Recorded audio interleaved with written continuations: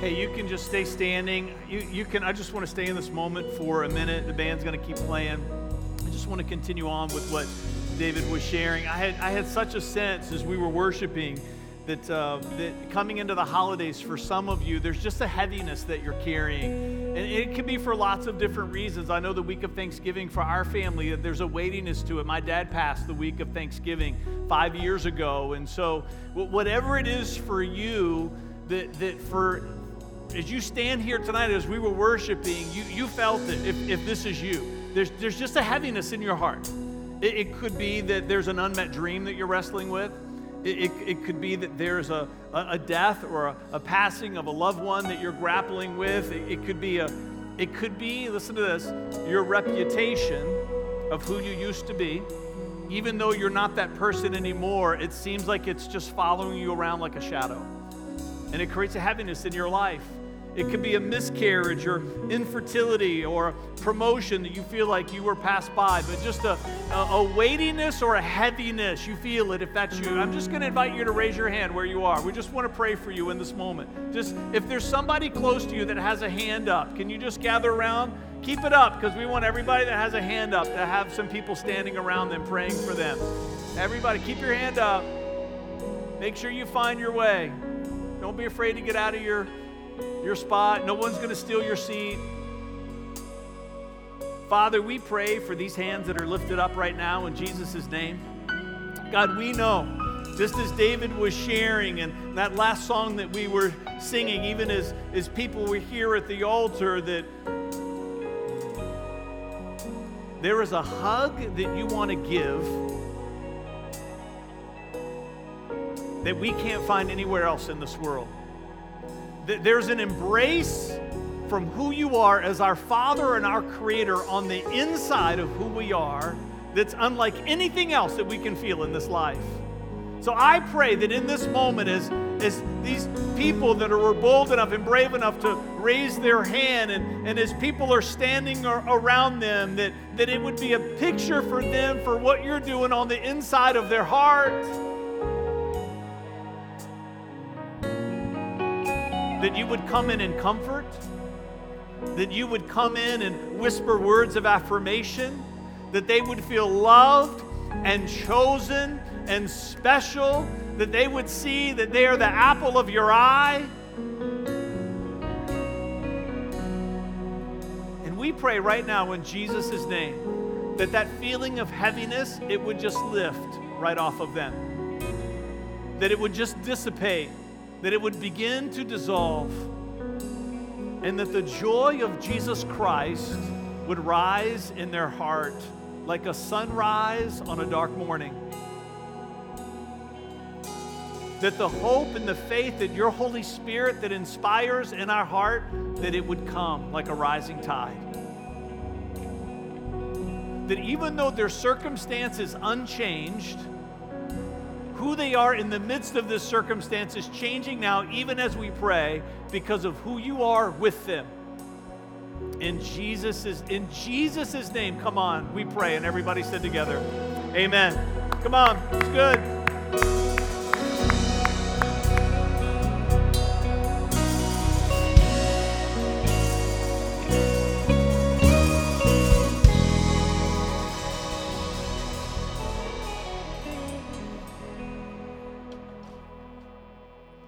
I was thinking about Pastor David sharing that, one day Selah might not need him. And I thought to myself, as a father of 3 teenagers, David, fear not. The need just changes. Mm-hmm. Right now it's help, but soon it's going to be money and lots of it. So it's coming. It's coming. April, I'm going to jump right to the slide. I don't know if there's a slide for John 17 or not. If not, you can just leave the series slide up and just wait for me. I'm not going to start there for the sake of time. I'm going to jump down. So, we've been in this series, WhyDoBe. I'm not going to do intro for that if you're visiting. You can get that on the podcast. We always put the notes also on there. So the part that I'm going to jump past tonight is going to be on the notes page. You can download that from the internet, for the website, citylifeva.com. But this series, WhyDoBe, it's the series that we created to really talk about this new mission statement that we feel like God has impressed upon us, that we've been sharing with you for the last couple of months, to build the church Jesus envisioned, to love the world He died to save. And tonight, we're talking about what we believe to be one of the outcomes that God uses to look at us as a church, to ask the question, are they doing it like I would do it? We want to build the church that Jesus envisioned. That's an important part of our mission statement. That we want to build the church that Jesus wants to build. We just want to be His hands and His feet while it's being accomplished. And that means that you've got to stop every now and again and look at what you're building and look for some outcomes. Look for evidence that you're doing it the way Jesus would want to do it, and we can learn those outcomes by looking into this book. And we believe that one of the outcomes that you must find to see if you're building the church that Jesus has envisioned is unity. Unity. Pastor Justin, our Suffolk campus pastor, preached on it here back in October. I've preached on it there at the Suffolk campus, and then I'm coming here to do it, and he's gone back there because we believe that this is one of the most important outcomes that we can ever look for as a church to see if we're on the right track. It's like, you're going on a trip and you've got your phone or if you've got a GPS in your car, we're just following the blue line, right? There's got to be blue lines that you follow as a church and as a congregation to know that you're headed in the right direction. Unity is one of our blue lines. If you've got your Bible, you can turn to John 17:21. John 17:21. This is Jesus praying. He's living His last days before the crucifixion. And He's praying to the Father for His life, for His ministry. He's praying for us. And when He gets to the part where He's praying for us, we find these words in verse 21. It says, I pray that they, that's you and me, listen to what it says, will all be one. And then He gives a comparison, just as you and I are one. So He's praying that we would have a sense of unity, just like the Father, the Son, and the Holy Spirit have a sense of unity. That's a high standard. It says, I pray that they will be one just as you and I are one. And listen to what He says. As you are in me, Father, and I am in you, may they be in us so that the world will believe that you sent me. Now, there are three very important parts to this verse of prayer. Jesus is saying to you and to me that we have a responsibility to reveal to the world that Jesus is the Son of God and the Savior of the world, right? The prayer, that part of the prayer ends, that the world would believe, right? That's our goal, right? That's our, right? To build the church Jesus envisioned, to love the world He died to save. We want to be a church that reveals to the world, that has a sense of draw to Christ when they come here. And so Jesus is saying, in order for you to be a church that reveals Jesus to the world, you've got to be at the center of God's heart. He's saying you need to be in me, which means that the church that you build, you've got to build it in a way that it is at the center of the dream that is in God's heart. And then you can be the kind of church that draws people to Christ. And then in this prayer where he starts, he tells us the way that you find your way into the heart of God when it comes to building the church is that you're unified. See, that when you find yourself in a place of unity, you find yourself at the center of God's heart, and you end up building a church that reveals Jesus to the world.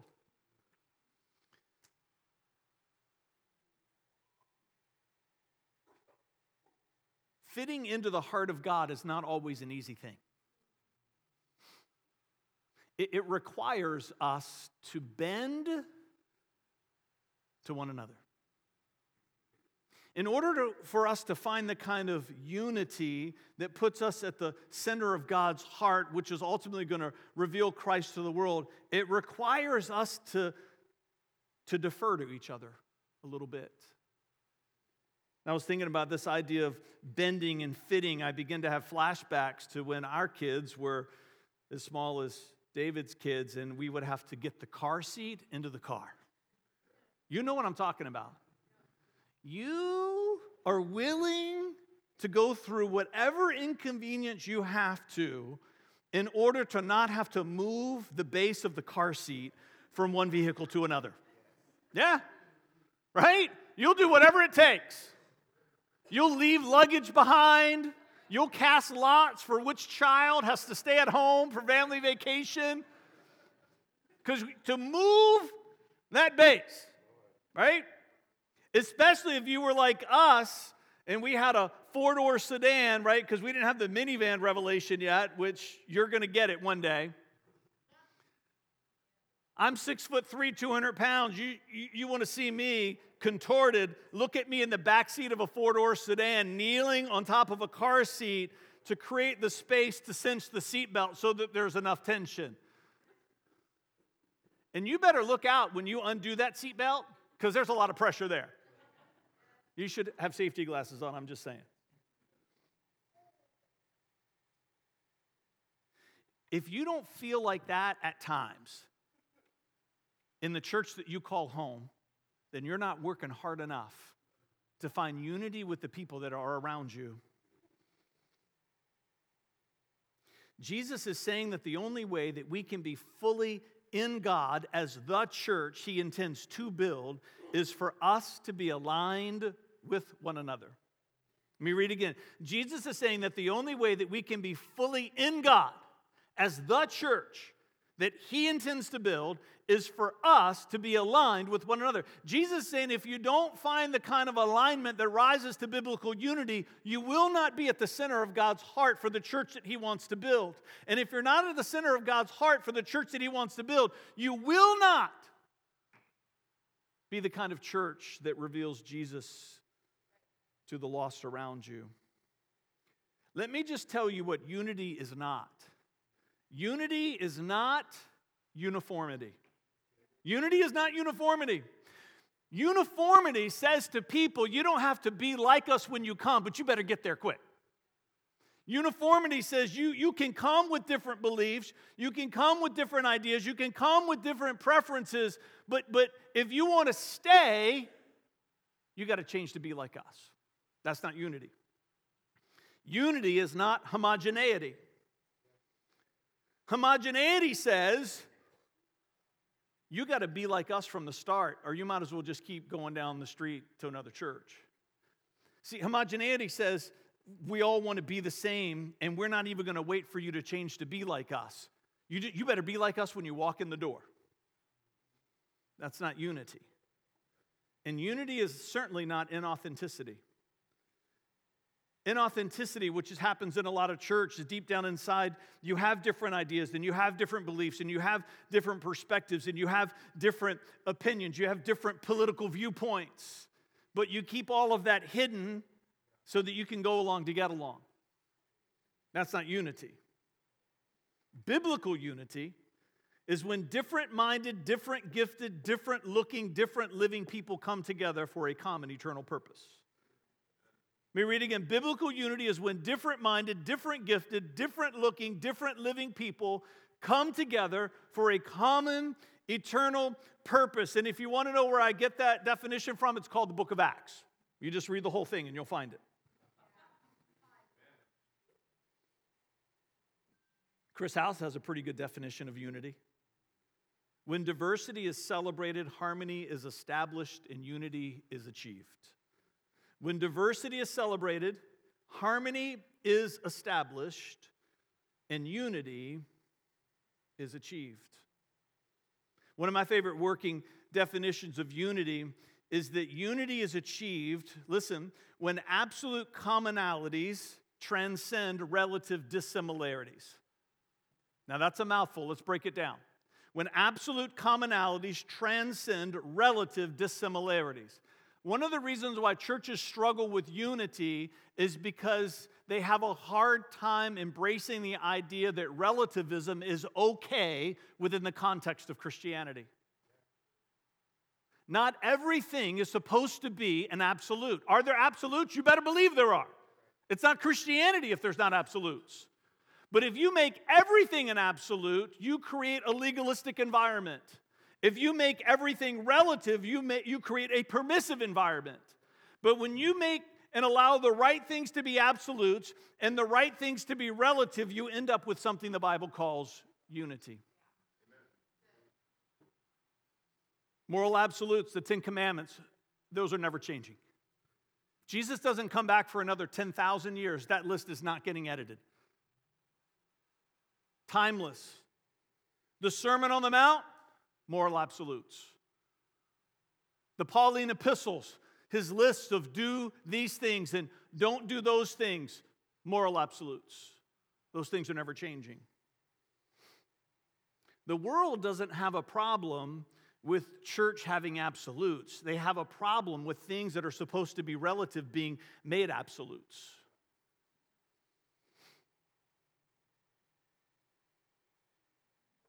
You've got to make room for the preferences of other people.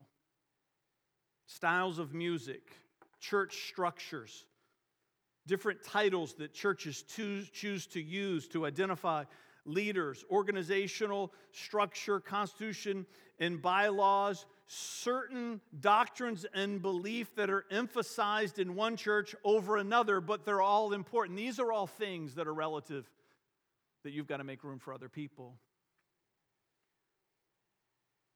You might be here tonight and you might be thinking, Fred, I don't know if I believe that tithing is for today. And I would say to you, I'm okay with that. I believe that tithing is for today. We teach that tithing is for today. We believe it's in the New Testament. But I've sat down with many good friends, pastors, who present a sound, biblical, hermeneutical defense of tithing not being for today. I'm okay with that. As long as the outcome that you reach comes from a sound process of interpreting the Bible, we can get to two different places and make room for each other. I don't have a problem with what John MacArthur's talking about. I have a problem that he doesn't make room for people that disagree with him, because that's not biblical unity. If you've ever been in a situation, in a circumstance where you've thought this or said this, and if you're breathing right now, you've done it at least once in your life. If you're married, you've done it more than once. Here it is. I just can't understand why you don't understand that I'm right and you're wrong. Right? Vanessa said, yeah. She says like she feels that every day. Right? I don't understand why you don't understand. I don't get it. How can you not see that I'm right and you're wrong? And you can have two people that are absolutely convinced that they're right, and you know what? Oftentimes you both are. You both are. You have to make room for each other. I tell people, I say, hey, if you don't believe in biblical tithing, I'm good with that. Because if you take all the stuff out of the New Testament that talks about tithing, what you're left with is going to cost you a lot more than 10%. Because if you take all the stuff in the New Testament with tithing, which I'm okay with, if you feel that those are not for today, if you feel that those are time-bound, we believe in the principle of time-boundness, then what you're left with is that you should be practicing generosity at the church that you call home at a measure that is so sacrificial that it causes other people to be awe-inspired by your giving. And when people see that, all of a sudden tithing starts to look really good. I'll take the 10. I'll take the 10%.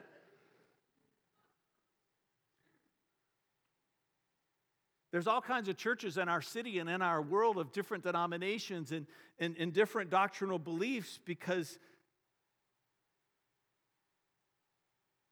God knows that it's going to take all different kinds of churches to reach different kinds of people. I think it was part of his plan. People that are frustrated by denomination, I say, I think you're frustrated with God's intent, because it takes a lot of diversity to reach a lot of people.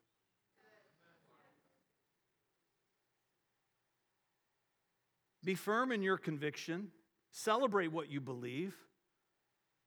But if it's not supposed to be a moral absolute, then make room for other people. Because when you're willing to make room for other people, you begin to experience something that the Bible calls unity.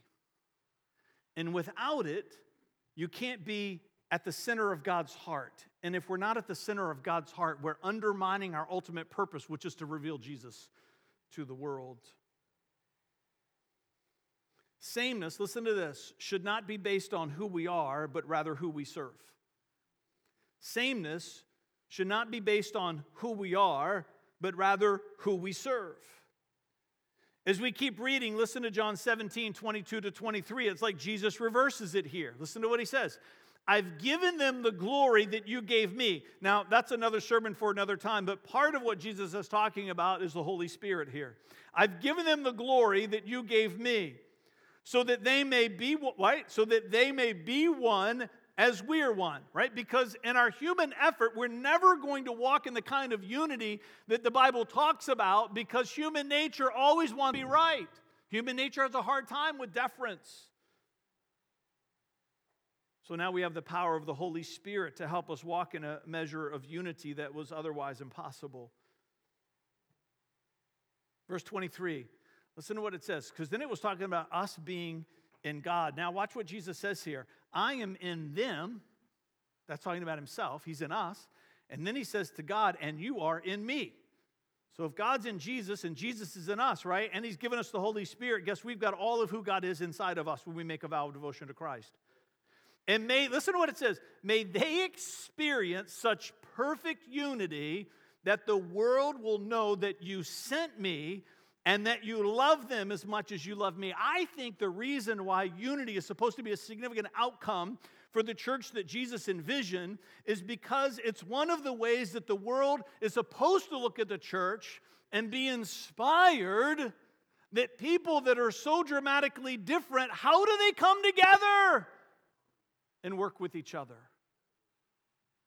Because from the secular point of view, from a world's point of view, you cannot be effective unless there is uniformity, homogeneity, and if we have to suffer inauthenticity to all be moving in the right direction, we're okay.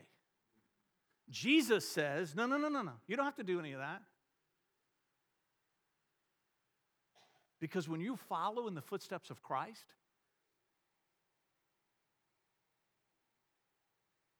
and lean into the power of the Holy Spirit who is inside of us, we can walk together in such togetherness with someone who's so dramatically different than who we are that we find a sense of interdependence in our diversity that enables us to have an impact in our world that would otherwise be impossible. And when the world begins to see that, it begins to take notice. And it begins to ask the question, how is that even possible? And then you become the church that begins to reach the world that we were commissioned.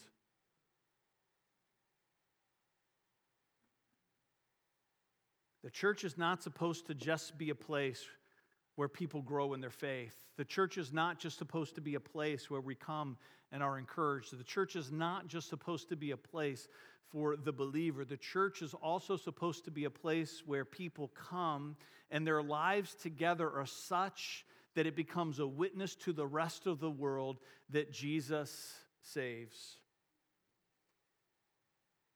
If we do everything else right but fall short of being the kind of community that inspires others to put their faith in Christ, then we've built something that we should just call by another name. It's not the church. Diversity is not easy. Diversity is hard.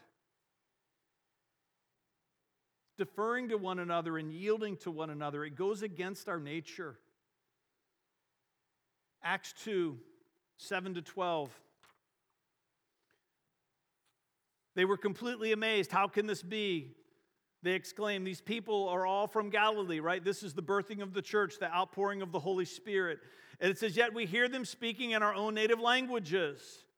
Here we are, Parthians, Medes, Elamites, people from Mesopotamia, Judea, Cappadocia, Pontus, the province of Asia, Phrygia, Pamphylia, Egypt, the areas of Libya around Cyrene, visitors from Rome, both Jews and converts to Judaism, Cretans and Arabs. And we all hear these people speaking in our own language about the wonderful things that God has done. And they stood there amazed and perplexed. How can this be? They asked each other. I think one of the reasons why the outpouring of the Holy Spirit happened during the Feast of Pentecost, it's for a lot of reasons. We teach on it here a couple of times a year on the baptism of the Holy Spirit. But one of them is because God was trying to create a picture of what the church is supposed to look like forever. It's supposed to look diverse. It's supposed to look like all kinds of different people coming together for one eternal purpose. See, if you're a church, you've got to constantly be asking yourself this question: do we as a church look like the city that we're in? Do we look like the city that we're in? There are degrees of diversity that are attainable based on where you are. That's just a reality. For some churches in certain parts of America and certain parts of the world, ethnic diversity, cultural diversity is going to be more difficult to attain because they live in a homogeneous demographic, but not here in Newport News. This idea of diversity means many things, but one of them most certainly means racial diversity, ethnic diversity. It's one of the reasons why we're given this list in Acts chapter 2. If you live in a place where there are lots of people that look differently from one another, you should be a church that looks like the city that you're in. Racially diverse congregations are the result of a refusal to have a singular ethnic cultural dominance that becomes a mandated absolute for all. Let me give it to you again. Racially diverse congregations are the result of a refusal to have a singular ethnic cultural dominance that becomes a mandated absolute for all. So let me give you an example. As a white man, I can speak on this with authority. White cultural dominance, because this is the church that I grew up in. Male-dominated, emotionally reserved, rigid structures, quiet worship, analytics-driven, and overly time-conscious. You can do this for every ethnicity that there is. There are cultural norms. They are. And cultural norms are not bad. They're not. But if you allow cultural norms to become absolutes, you create a filter that now becomes barriers for other people of other cultural norms to find a sense of acceptance in the church that you call home.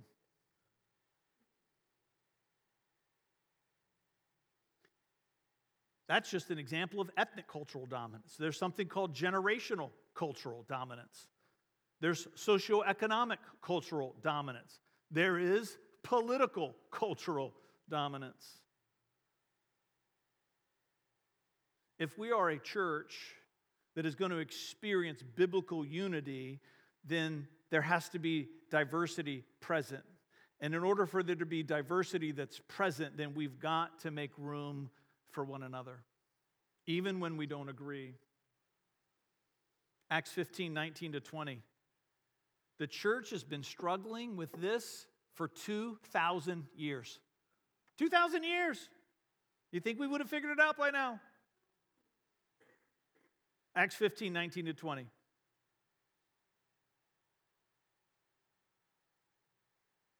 There was a church in Antioch that was having incredible success reaching people with the gospel. Paul was there, Barnabas was there, other believers were there. Some people heard about it in Jerusalem, got upset because this church in Antioch, this movement that was beginning in Antioch, was not elevating Jewish cultural dominance to a place of moral absolutism. So they sent some people up to correct them. Paul's not easily correctable, praise the Lord. There's a reason why he picked the person who was responsible for the murder of more Christians before his conversion to be the great evangelist of the Bible, right? He wanted somebody who was tough. So these people showed up, and Paul's like, no. And then they traveled back to Jerusalem, brought their concern to the apostles. And the apostles met and prayed and came to this conclusion. So my judgment is, listen to this, we should not make it difficult for the Gentiles who are turning to God. Come on. Love this verse in the Bible. Right? You know. There were people like, what did he just say? What? We're supposed to not require them? One of them looked at someone else and said, I just don't understand why they don't understand. Why I'm right and they're wrong. Yeah. I love this reason. It's right here. It's in your Bible too. We should not make it difficult for Gentiles. That's a fill in the blank. You put a fill in the blank there. We should not make it difficult for Republicans who are turning to God. Oh, I'm going to put some other ones in here. We should not make it difficult for Democrats who are turning to God. We should not make it difficult. Put any ethnicity you want in there. Put any socioeconomic class that you want in there. Am I going to switch? Thank you. Am I on? You got me? All right. Thank you, Ryan.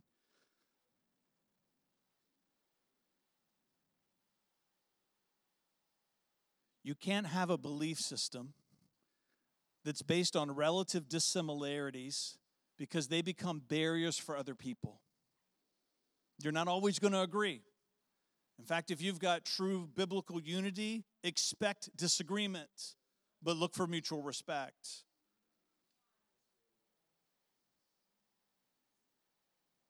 Listen to what it says. Instead, we should write and tell them, abstain from eating food offered to idols. Now, these are things that we don't struggle with today for the most part. I would say one of them, sexual immorality, is still a struggle today. But all the other ones deal with pagan worship, from eating food offered to idols, from sexual immorality, from eating meat strangled with animals, and from consuming blood. So what they're saying is let's make sure that we're teaching people to not be sexually immoral, and let's make sure we're teaching people that they've got to set aside their pagan practices and worship only one true God. Now, you and I both know that Christianity is more than this. It's more than this.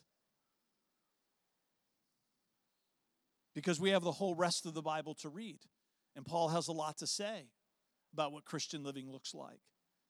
But in all of the teachings of Paul, he's careful to always only teach moral absolutes, and he leaves things that should be relative and that are preferential, he leaves those things behind. And when he talks about them, he identifies them as preferences and differentiates them from moral absolutes. Churches are going to have cultural norms. Churches are going to have things that are preferential. Part of the journey and the struggle of unity is that we hold each other in a healthy tension, and we have to keep making sure that things that are norms for us, that we are not leaning on them to the degree that it becomes a barrier for other people, and at times where appropriate, that we make room for other norms as God brings people into our church. The culture changes to reflect who they are, so it feels like they're home too. If you've got diversity in your church, then you have something called mutual respect. Mutual respect says, it's not what I believe, but I see how you got there. You got to be able to say that to people. I have a different point of view, but I can see why you have the one that you do. You've got to make room for people that have different beliefs. Because when you have diversity, you have an opportunity for mutual respect that leads to something I'm calling interdependence. Because at some point, there's a revelation that you begin to realize that you need that other person joined to your life, and your life joined to their life, and all these other people joined to one another. That's called 1 Corinthians 12. It's called Ephesians 4. It's called Romans chapter 12. It's this idea of that God brings us together, this beautiful culture of interdependence that's possible because there's mutual respect in the midst of diversity that produces unity that allows you to have the kind of impact that we're called to have in our world.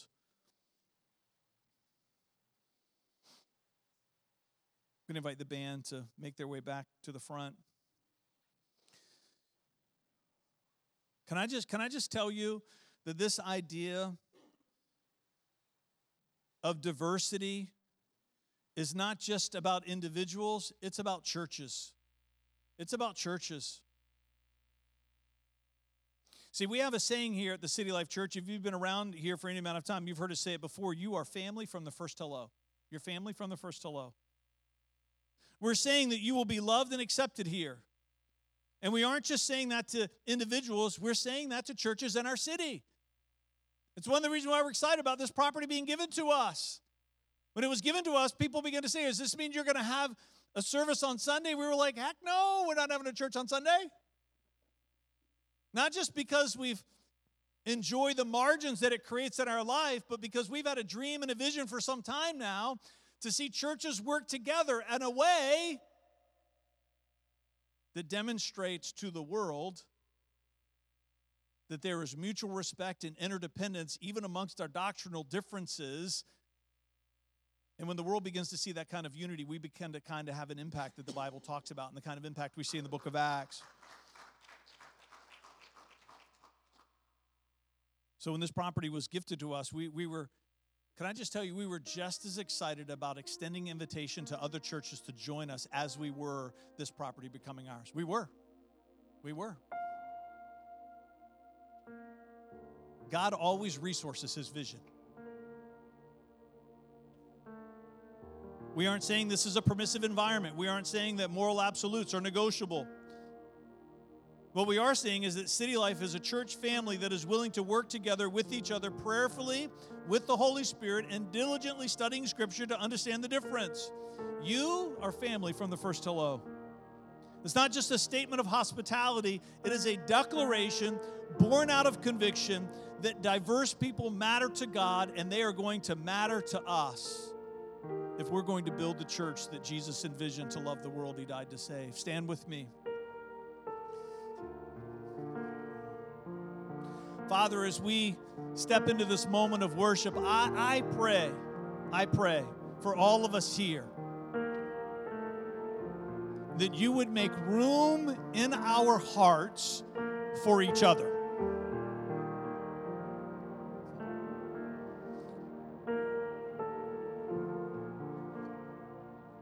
Father, I think about this moment and how many of us are going to be at a Thanksgiving table not too many days from now.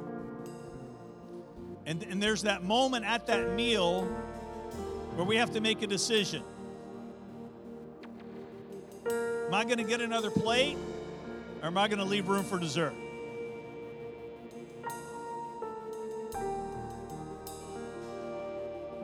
Because we know that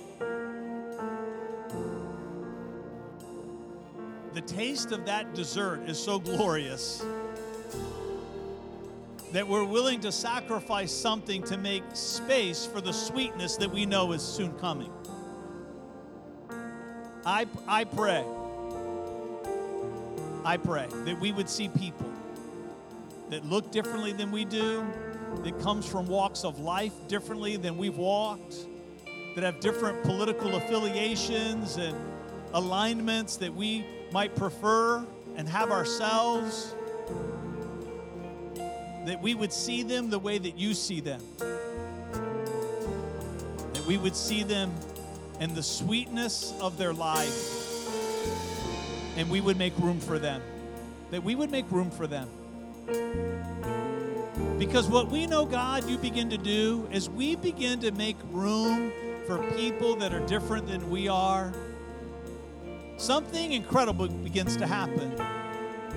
It's through their journey and through their story that we begin to see some of the own biases that we've carried for far too long. Something miraculous begins to happen. We begin to understand things that we thought were absolutes that are supposed to be relative from one person to another.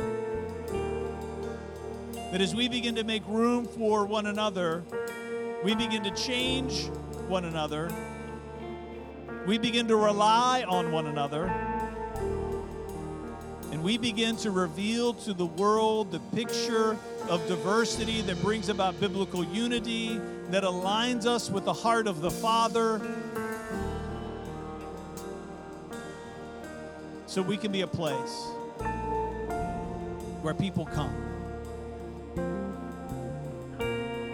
and find Christ. so that they might know the same hope of heaven and heaven on earth that we share with each other now. In Jesus' name, come on, let's worship together.